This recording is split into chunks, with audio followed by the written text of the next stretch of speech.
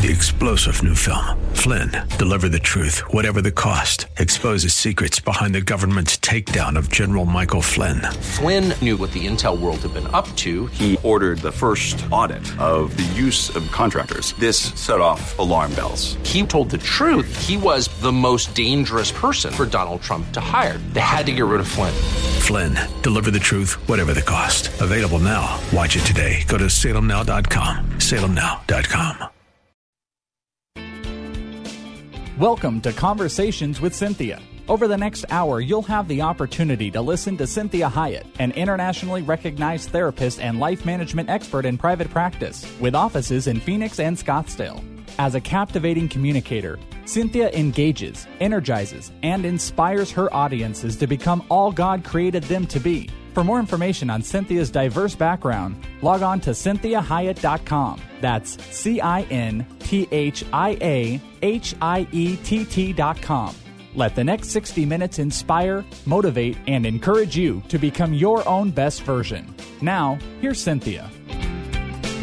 Well, thank you for joining me today. I'm Cynthia Hiett, and this is Conversations with Cynthia.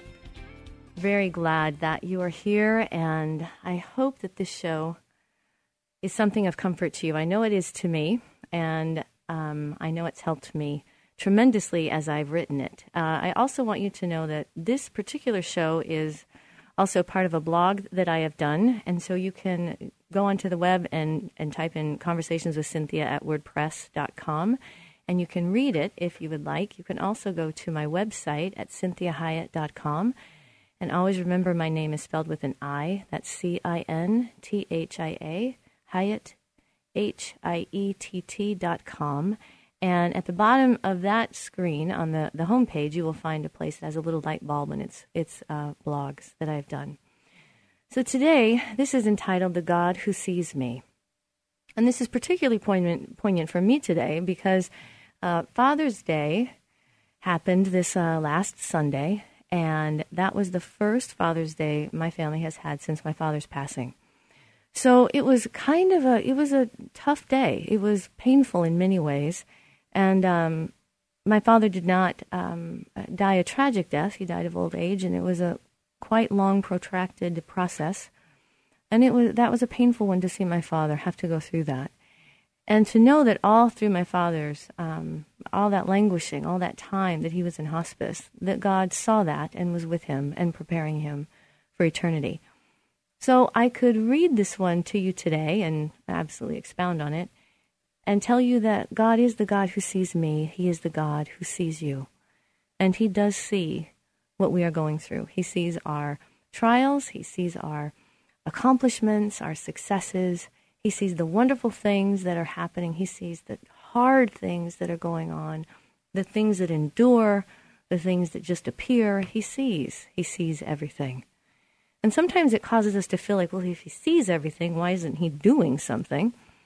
You know, and that's one of those really hard things about understanding that this is the God of the universe and his ways are not our ways. And I know that sometimes sounds like a trite explanation, but I know I've had to grapple with that. And I've had to remind myself that God's ways are not my ways. And always in retrospect, I love his ways. Every time I look back and I see what God was doing, I know it was the best way. But while I am in it, it doesn't always seem the best way. And so I want you to really listen to the show today and ask yourself, what do I need to know that God sees? How do I need to feel his presence so that I know that he sees what is happening or that he sees what I need? And so as we look at this, I want you to look at Genesis chapter 16, verse 13. And this says, "She gave this name to the Lord who spoke to her. You are the God who sees me. For she said, I have now seen the one who sees me." And that's really powerful. And this story, we are going to talk about a little bit later. But I want you to understand this idea, why this verse is so poignant to humans. Because humans have an innate primal need to be seen. Not just to be looked upon, not just to be looked at, but to be seen, really seen, and understood by one another. This is one of the reasons that women oftentimes struggle when they just feel like they're just being looked at as an object versus being seen for who they are. And maybe, we know that this happens all the way across the board, men, children, women. Men are maybe not seen for who they are, but only looked at for what they do and what they're accomplishing or what they're performing or whether or not they're successful. And so they're not really seen, like nobody's understanding their intentions and what they're intending to do, because many times what men intend to do doesn't always happen in the concrete world. And so this is about being seen. It's reality-based.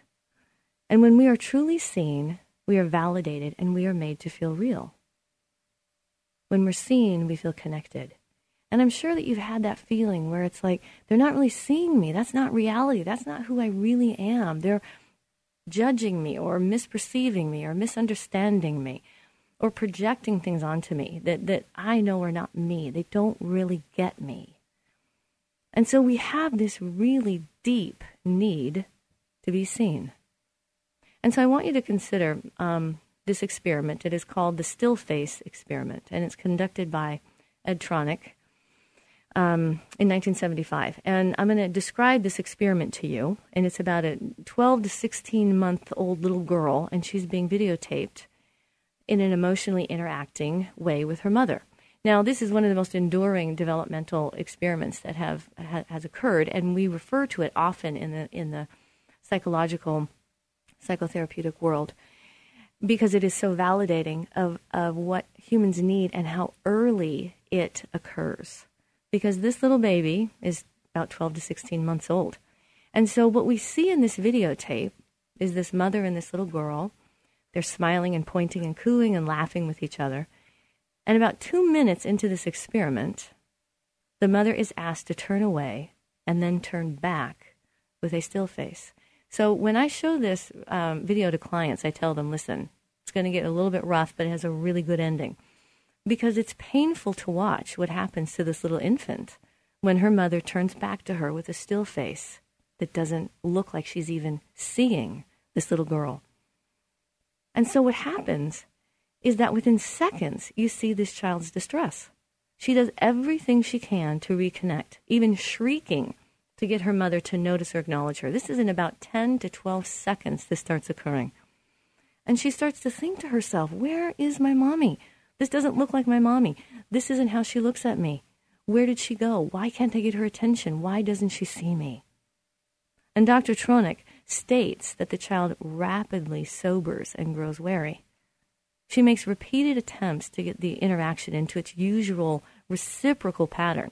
And when these attempts fail, this infant withdraws and orients her body and her face away from her mother. She even looks away, hoping to think if she looks back, her mother will be the mom that she's needing. And so she withdraws from her mother. She has this hopeless facial expression. It truly remains one of the most replicated findings in developmental psychology. It is a phenomenal experience to see. And so this experiment has a powerful and positive resolution in that while the infant experiences this emotional distress, possibly trauma if it's not repaired. Now, this distress is only 30 to 40 seconds long, but it is a long 30 to 40 seconds. The recovery, though, is almost instantaneous when the mother reconnects with her child. And this reveals the power of rip and repair, and that's what that is called in psychotherapeutic terms. It's the rip and repair, and that occurs in healthy relationships because we are never perfect parents or friends or spouses. But if we are willing, we can quickly repair our imperfect relating experiences with one another with the reward that our willingness to repair the disconnect leads to resiliency in ourselves and strengthens our relationships, which is a wonderful, beautiful thing that God has built into the human heart, that once you repair it, it's actually stronger. The bond is stronger when you repair whatever it is that you did that was hurtful. And sometimes it can't be repaired instantly, like in this video. Maybe it takes a year to repair it. But the more that we experience our imperfect counterparts and we experience them repairing, we become stronger, the relationship becomes stronger. So what I want you to think about is, like this infant, our need to be seen is so powerful that we will even change our story or our appearance to make it safe to be seen. Think about that. Because we don't trust that others will love us if they really see the real us. But the need to be seen is so powerful that it can cause great dysfunction and great toxicity in our hearts, in our souls. And so as a way to make sure that we get a positive response, many times we change who we are just to be seen. Because the need to be seen can drive us to even produce negative behaviors, even if it means that we will be noticed. And this is oftentimes what we refer to as negative attention seeking. And we see this in the infant, that she starts out cooing and smiling and pointing and trying to positively get her mom to interact with her. And when her mother doesn't, she resorts to things like shrieking and turning away and withdrawing because she's not being seen. So even though the negative attention doesn't produce a positive connection, what happens with humans is it's often better to be seen than not seen at all. So we see that regardless of the pain that we are in, when we are seen, when we connect positively, the pain becomes more manageable, even if nothing changes in our circumstances. And I can tell you that I see this day in and day out in my practice. People come in, they're finally honest with someone. They finally are saying, I have to be honest, I'm just going to tell you. And I have people that sometimes in the first 10 minutes, they go, I'm not going to lie, I don't care, I just got to tell somebody. Sometimes it takes people a couple of months to really trust me, to tell me what really is the issue and what they're hiding, what their secrets are. But what happens is when they are seen by me and understood and validated and accepted by me, regardless of what's going on in their life, regardless of what they've done, what they want to do, what they're trying not to do, what's being done to them, that they're not stopping, whatever is the issue, when they are seen by me, they are immediately strengthened by the connection. And they leave my office better, stronger, more hopeful. And nothing has really changed for them yet. We haven't even got to actually change their life yet. But their experience of their life has changed because they have been seen by someone and accepted by someone. So the verse that we started with in the top of this hour, this is the place where we find Hagar. And this is in Genesis, that 20th chapter. And she's mistreated, she's discarded by Sarai, and Hagar runs away from her mistress. She's feeling unworthy, unwanted, unseen in her flight. And she finds herself alone in the desert. And this is where our story begins. This is Cynthia Hiett with Conversations with Cynthia. I want you to join me in this next segment as we talk about where this Bible verse actually came from. This whole saying that he is the God who sees us. He's the God who sees me. He's the God who sees you. So if you haven't listened to the show in its entirety, if you can't, please go to my website at CynthiaHiett.com, hit the radio link, and this podcast will be there. Join me again. I look forward to talking to you in the next segment.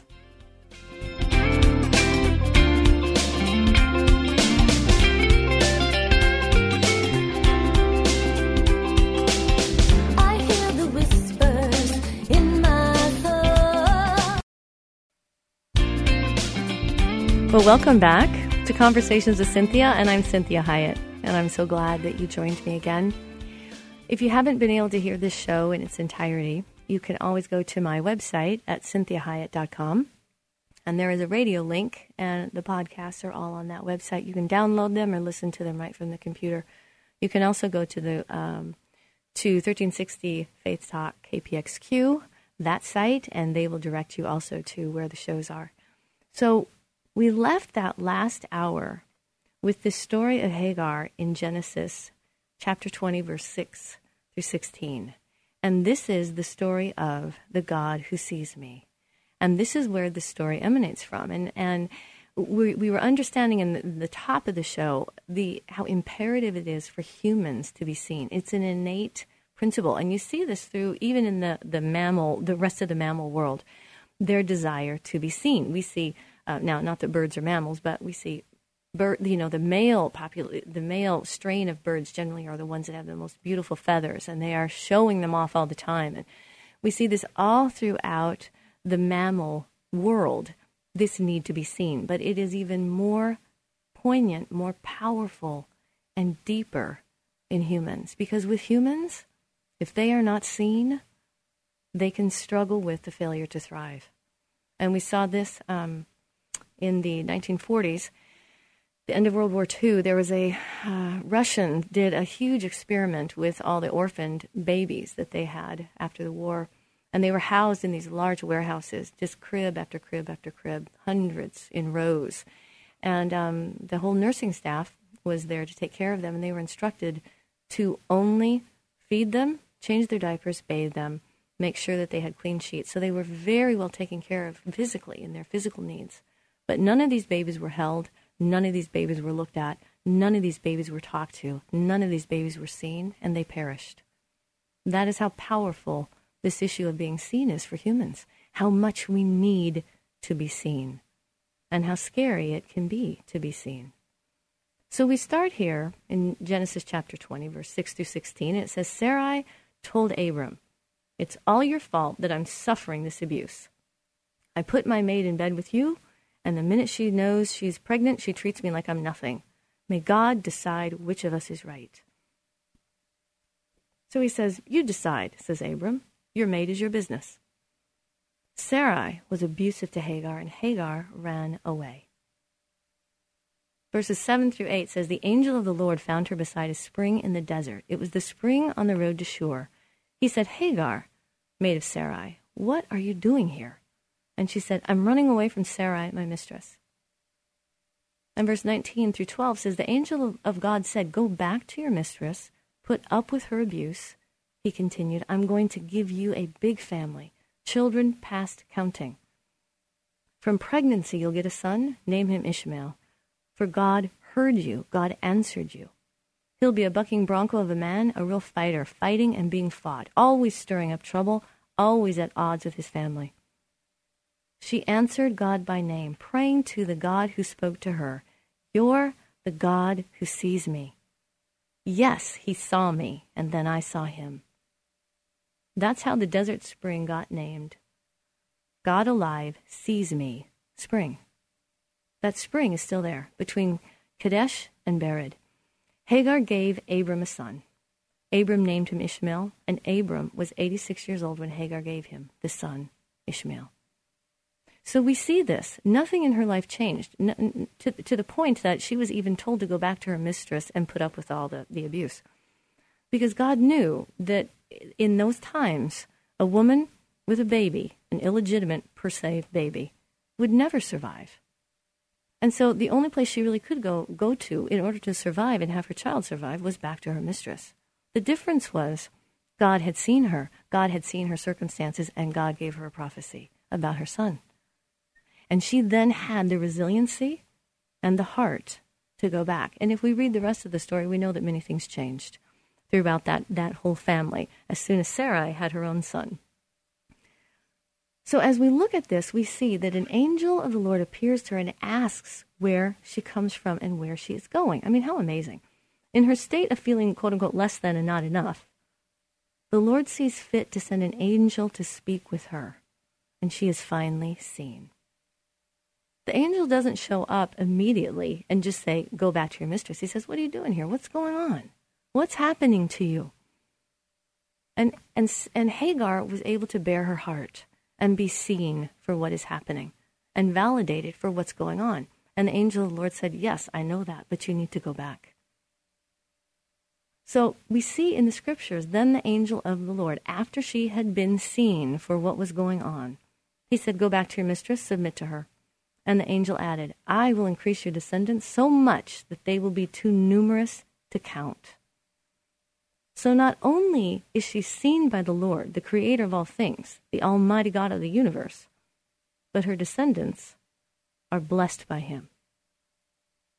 So can you imagine Hagar's wonderment at the declaration of the angel of the Lord? Why would God look on me, one who is despised and unwanted by her mistress? So how many times have we felt that way? Why would God even look at me after all I have done, or what I am doing, or the mess that I have made, or the mess that I'm in? Why would God even look on me? And maybe I don't even want God to look on me because I'm afraid of what he might think and feel about me. Or we think that of other people. Why would they even want to know me? Why would they even want to see me? What do I even have to offer? Or maybe you're one of those that keeps saying, why doesn't anybody see me? I'm working hard, I'm trying hard, I'm doing all these things, nobody's noticing my talents or my gifts. Nobody's noticing how hard I'm working or how much I'm loving them. Nobody notices all the things I do for them. So we have this need to be seen. And so what we see is that when God sees us, it gives us the strength to endure the hard things. And so this unlivable situation that drove Hagar out into the desert is the one thing the angel tells her to go back to willingly. The difference is she now has the strength to endure the inevitable hardship because she has been seen and valued by the Lord, the one who sees her. I mean, imagine the hardship that Jesus endured on the cross. He endured every beating, every flogging, every conceivable ridicule, and unimaginable pain in order that we might have an unbreakable connection with God. Arguably, the most painful part of his crucifixion and death was when all the sins of the world were heaped on his shoulders and God had to then look away. And we see in Matthew chapter 27:46, we hear Jesus cry out to the Lord. He says, my God, why have you forsaken me? And what I want you to know is that one of the definitions of forsaken is, quote unquote, to turn away from. That means being forsaken. God turned away from Jesus. This was unbearable anguish to Jesus. And after crying out to God, asking, why have you turned away from me? He finally said, it's finished. God looking away practically killed Jesus. It wasn't the wounds that he had incurred. It was done. It was finished. So we never have to be forsaken by God. God never will look away from us because of Jesus. So we're going to go into the next segment, and I want you to join me again as we talk more about the power of being seen and what that means. This is Cynthia Hiett, Conversations with Cynthia, and you can go to my website at cynthiahiett.com. Also visit my Facebook page at Cynthia Hiett Inc. That's INC for Incorporated.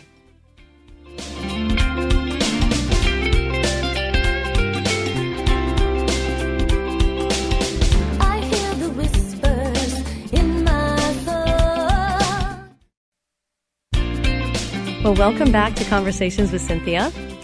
I'm Cynthia Hiett, and again, I'm always thankful that you join me on these Sunday afternoons. And I'm hoping that you also visit my website at cynthiahiett.com, and my name is spelled a little differently.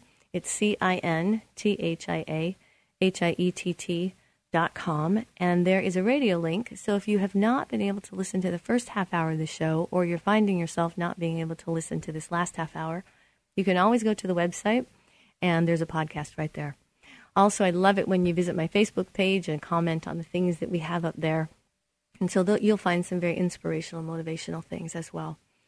So we are talking today about the God who sees me and how poignant this is, how needed this is, this innate need, primal need for humans to be seen. And we talked about the study in the 40s after World War II, when the Russian, they had all these orphans that were, had survived the war, and they were housed in these large warehouses, and they were like cribs, just hundreds in columns of these cribs of these little babies that were in these cribs, and the nurses were instructed to take care of every bit of their physical need perfectly, so they were clean all the time, they had perfect sheets and blankets, and they were changed their diapers all the time, and they were bathed, and they were fed exactly on the hour, every hour, whatever the schedule was. So they were giving everything they needed physically, but they were told to not look at them, touch them in any kind of affectionate manner, talk to them, hold them. When they cried, they were to be left alone. So what we got from that horrible experiment was failure to thrive. That what we see is that people can get their needs met completely, but they don't thrive. These little babies perished. Every single one of them perished. And so what we see is that God knows that we have an innate primal need to be seen, and that oftentimes we will even change who we are or act in a particular way just to hope that someone will see us and acknowledge us and like us and want us. And so we even have ourselves sometimes doing negative attention seeking, because even if you don't like what you're seeing and I get negative attention, it's better than not being seen at all. So when we looked at this verse in Genesis, it's chapter 16, verse 13. And it says, she gave this name to the Lord who spoke to her. You are the God who sees me. For she said, I have now seen the one who sees me. And we talked about Dr. Tronick's, Ed Tronick's, this psychological developmental experiment that he did with a child, and it's called the still face experiment. And you can look that up online. It's very fascinating to watch. It's painful to watch. So when I have clients watching it, I always tell them it has a good ending, but it is painful. And so what we see about this whole process that Hagar went through, as she is only being mistreated by her mistress Sarah, and she leaves, she runs into the desert. She doesn't know what she's going to do about this baby. And she ends up experiencing God. An angel of the Lord comes, and the Lord speaks to her and says, what are you doing here? Why are you here? And she tells the Lord her whole entire lament about what is going on and what's Sarai, how she is being treated, and she can't live that way. And what happens is, through this process, she is seen by God. And imagine her wonderment when she says, this God, he looked on me. And through that process, as he's heard the lament, he then says to her, you need to return to Sarai and you need to submit to her. So this seemingly unbelievable, unlivable situation that drives her out to the desert is the one that the angel of the Lord tells her to go back to. But she goes back with a blessing. She goes back with a resiliency because she was seen by God. So what we see is that when we are seen by God, when we are seen by others, it gives us endurance and resiliency. And so what we found in that whole crucifixion experience is that this is what Jesus experienced. His last moments on the cross is when God turned away. And Jesus said, it is finished. And it's so beautiful that this will be the last time that those words will ever be uttered to the children of God. Because Jesus did on the cross what mortal man can never do and never live through, and that is to be forsaken by God. And so Jesus was forsaken in that moment. He took all the sin of the world onto his shoulders and was forsaken by God so that we would never have to be forsaken again. We don't have to fear crying out to God. We don't have to fear what he sees in our life. We don't have to fear or have shame about what situation that we are in. Conviction, guilt, yes, maybe. But fear of what God thinks about us, no.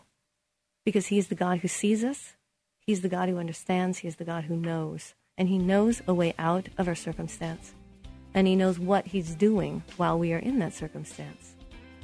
This is Cynthia Hiett with Conversations with Cynthia. Join me in the last part of this segment as we talk about what this means to us and where to go from there.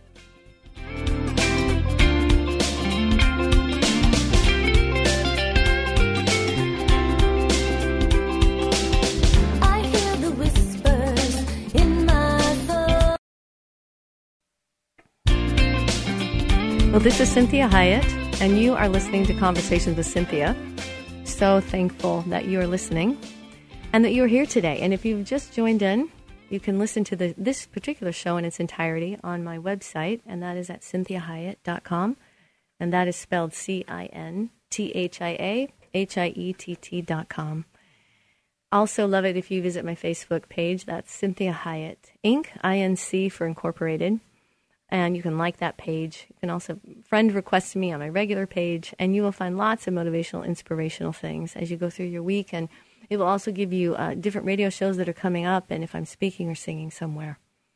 So let's get back to this topic that we have today, and that is the God who sees me and the power of being seen and what happens to humans when they are not seen and how terrible that is for us, how toxic it is for us, how alienating, depressing it can be for us to not be seen, to the point, as we've talked previously, that we might even turn ourselves into somebody we're not, just hoping that we will be seen in a positive way. So if we go back to this whole part of Jesus being on the cross, because as we spoke earlier about Hagar feeling forsaken and her amazement that God would look upon her and that God would see her. And that's where that verse that I have seen the one who sees me. And God saw her. And when we looked at this whole part of the crucifixion, we see that this is the most painful part of the crucifixion and death, was when all the sins of the world were heaped on the shoulders of Jesus and God looked away. And it says in Matthew chapter 27, verse 46, it says, we hear Jesus cry out and say, my God, why have you forsaken me? And the word forsaken actually means to turn away from. This was unbearable anguish to Jesus. And after crying out to God, asking, why have you forsaken me? He finally said, it is finished. So the blessing for us, the amazing, divine, unmerited blessing, that was the last time those words will ever be uttered. Because of what Jesus did on the cross, mortal man will never have to be forsaken by God again. Because Jesus was willing to bear the sins of the world, and God will then never again look away from us because of our sin. And we have in Hebrews 13:5, never will I leave you, never will I forsake you. So now you understand this verse so much better. Never will I leave you, never will I forsake you. In spite of what we find ourselves in, no matter what we have done, no matter what we are planning, no matter what we've endured, no matter how bad it is, no matter how maybe complicated or impossible it may seem, what God is saying to you is He will never leave you. He will never turn away from you. He is the God who sees you. And I've had times in my life when I felt so lost and I was floundering or just plodding along and I couldn't find my way. I didn't know where I was going or where I was, and nothing seemed to fit.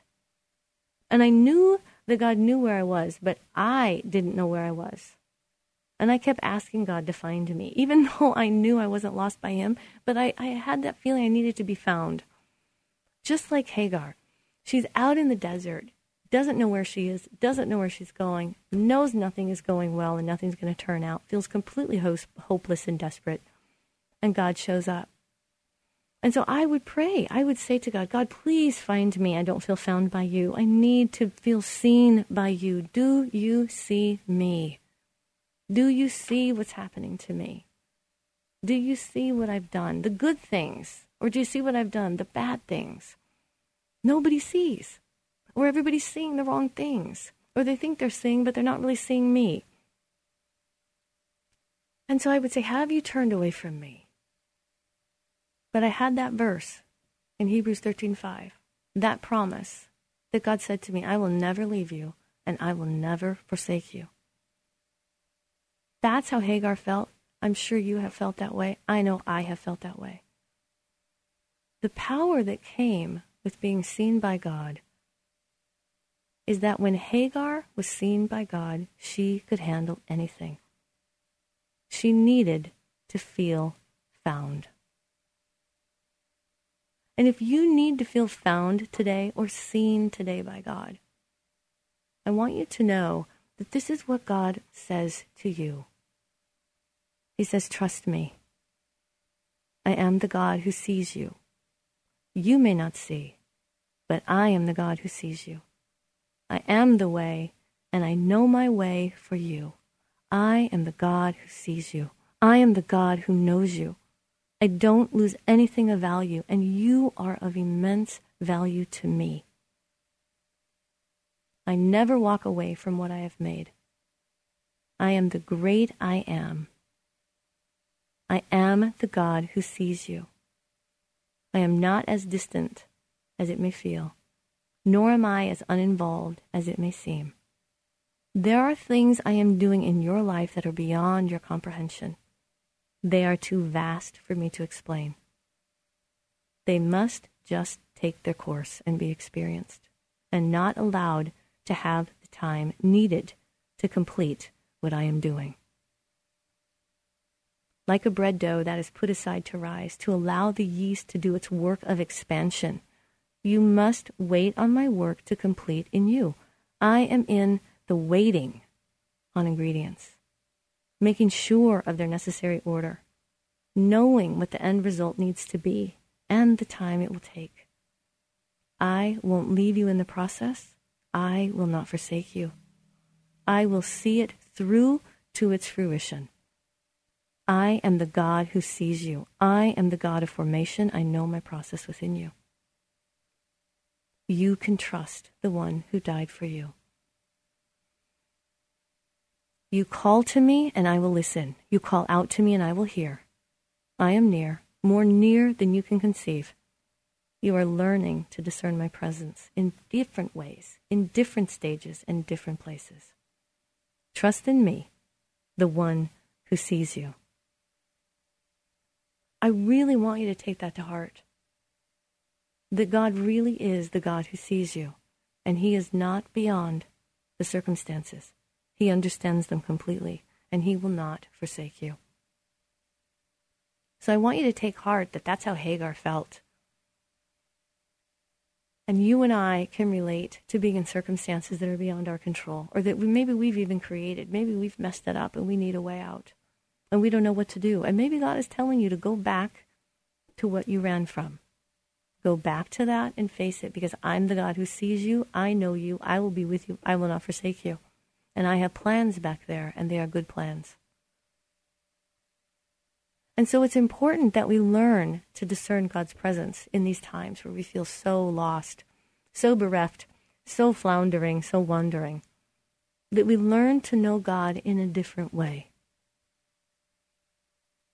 And so we trust God. He says, trust in me, the one who sees you. So knowing that God sees us and understands us, holding our future in the palm of his hand, we are now called to see and understand others.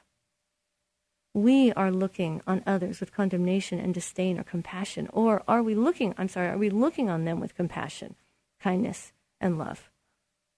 How are we looking at people? Are we willing to see them? Are we really actually willing to see who they are and to handle what is going on in their life?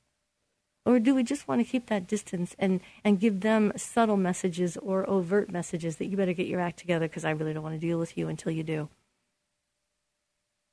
Are we doing that to ourselves? So what we want to think about is we have the eyes of Christ. Christ lives in us. We have the eyes of Christ.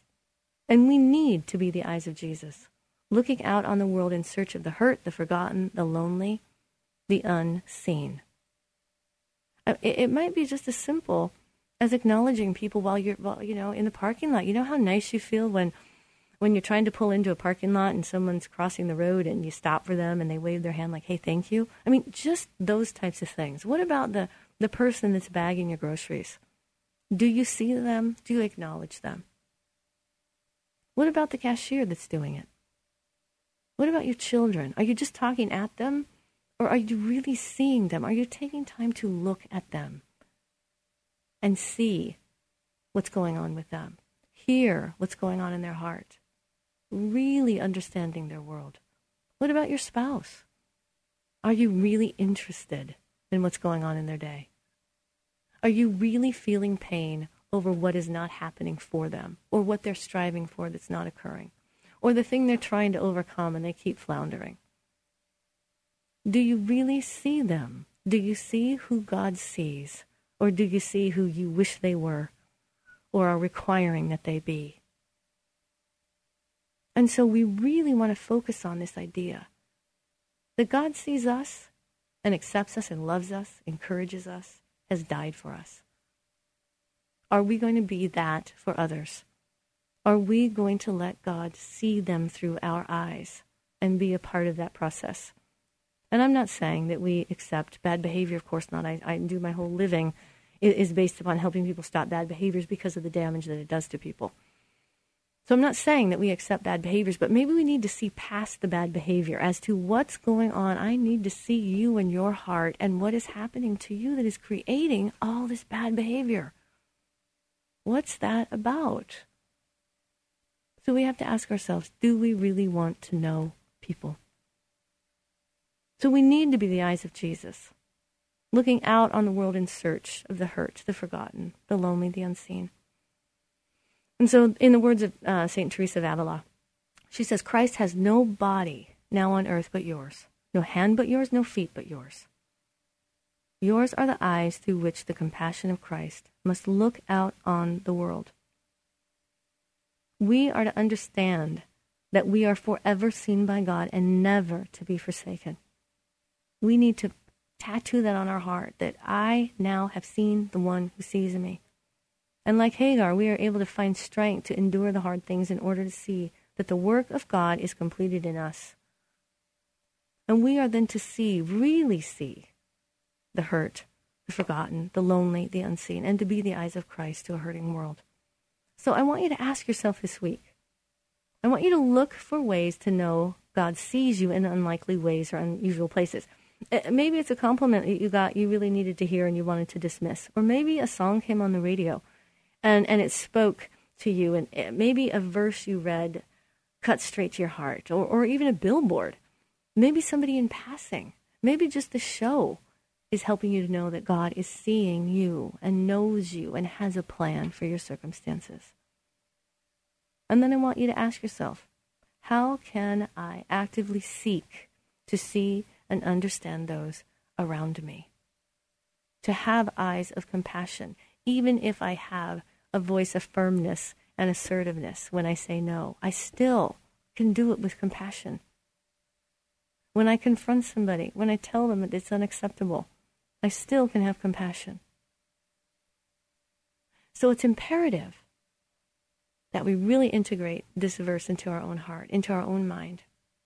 And that as we're walking through our world, as lonely as we may feel, because it's very easy to be lonely in the midst of people, and it's easy to, sometimes we find ourselves lonely even in marriages, lonely even in our church, that we remind ourselves that God is the God who sees us. He is the God who sees you. He is the God who sees me.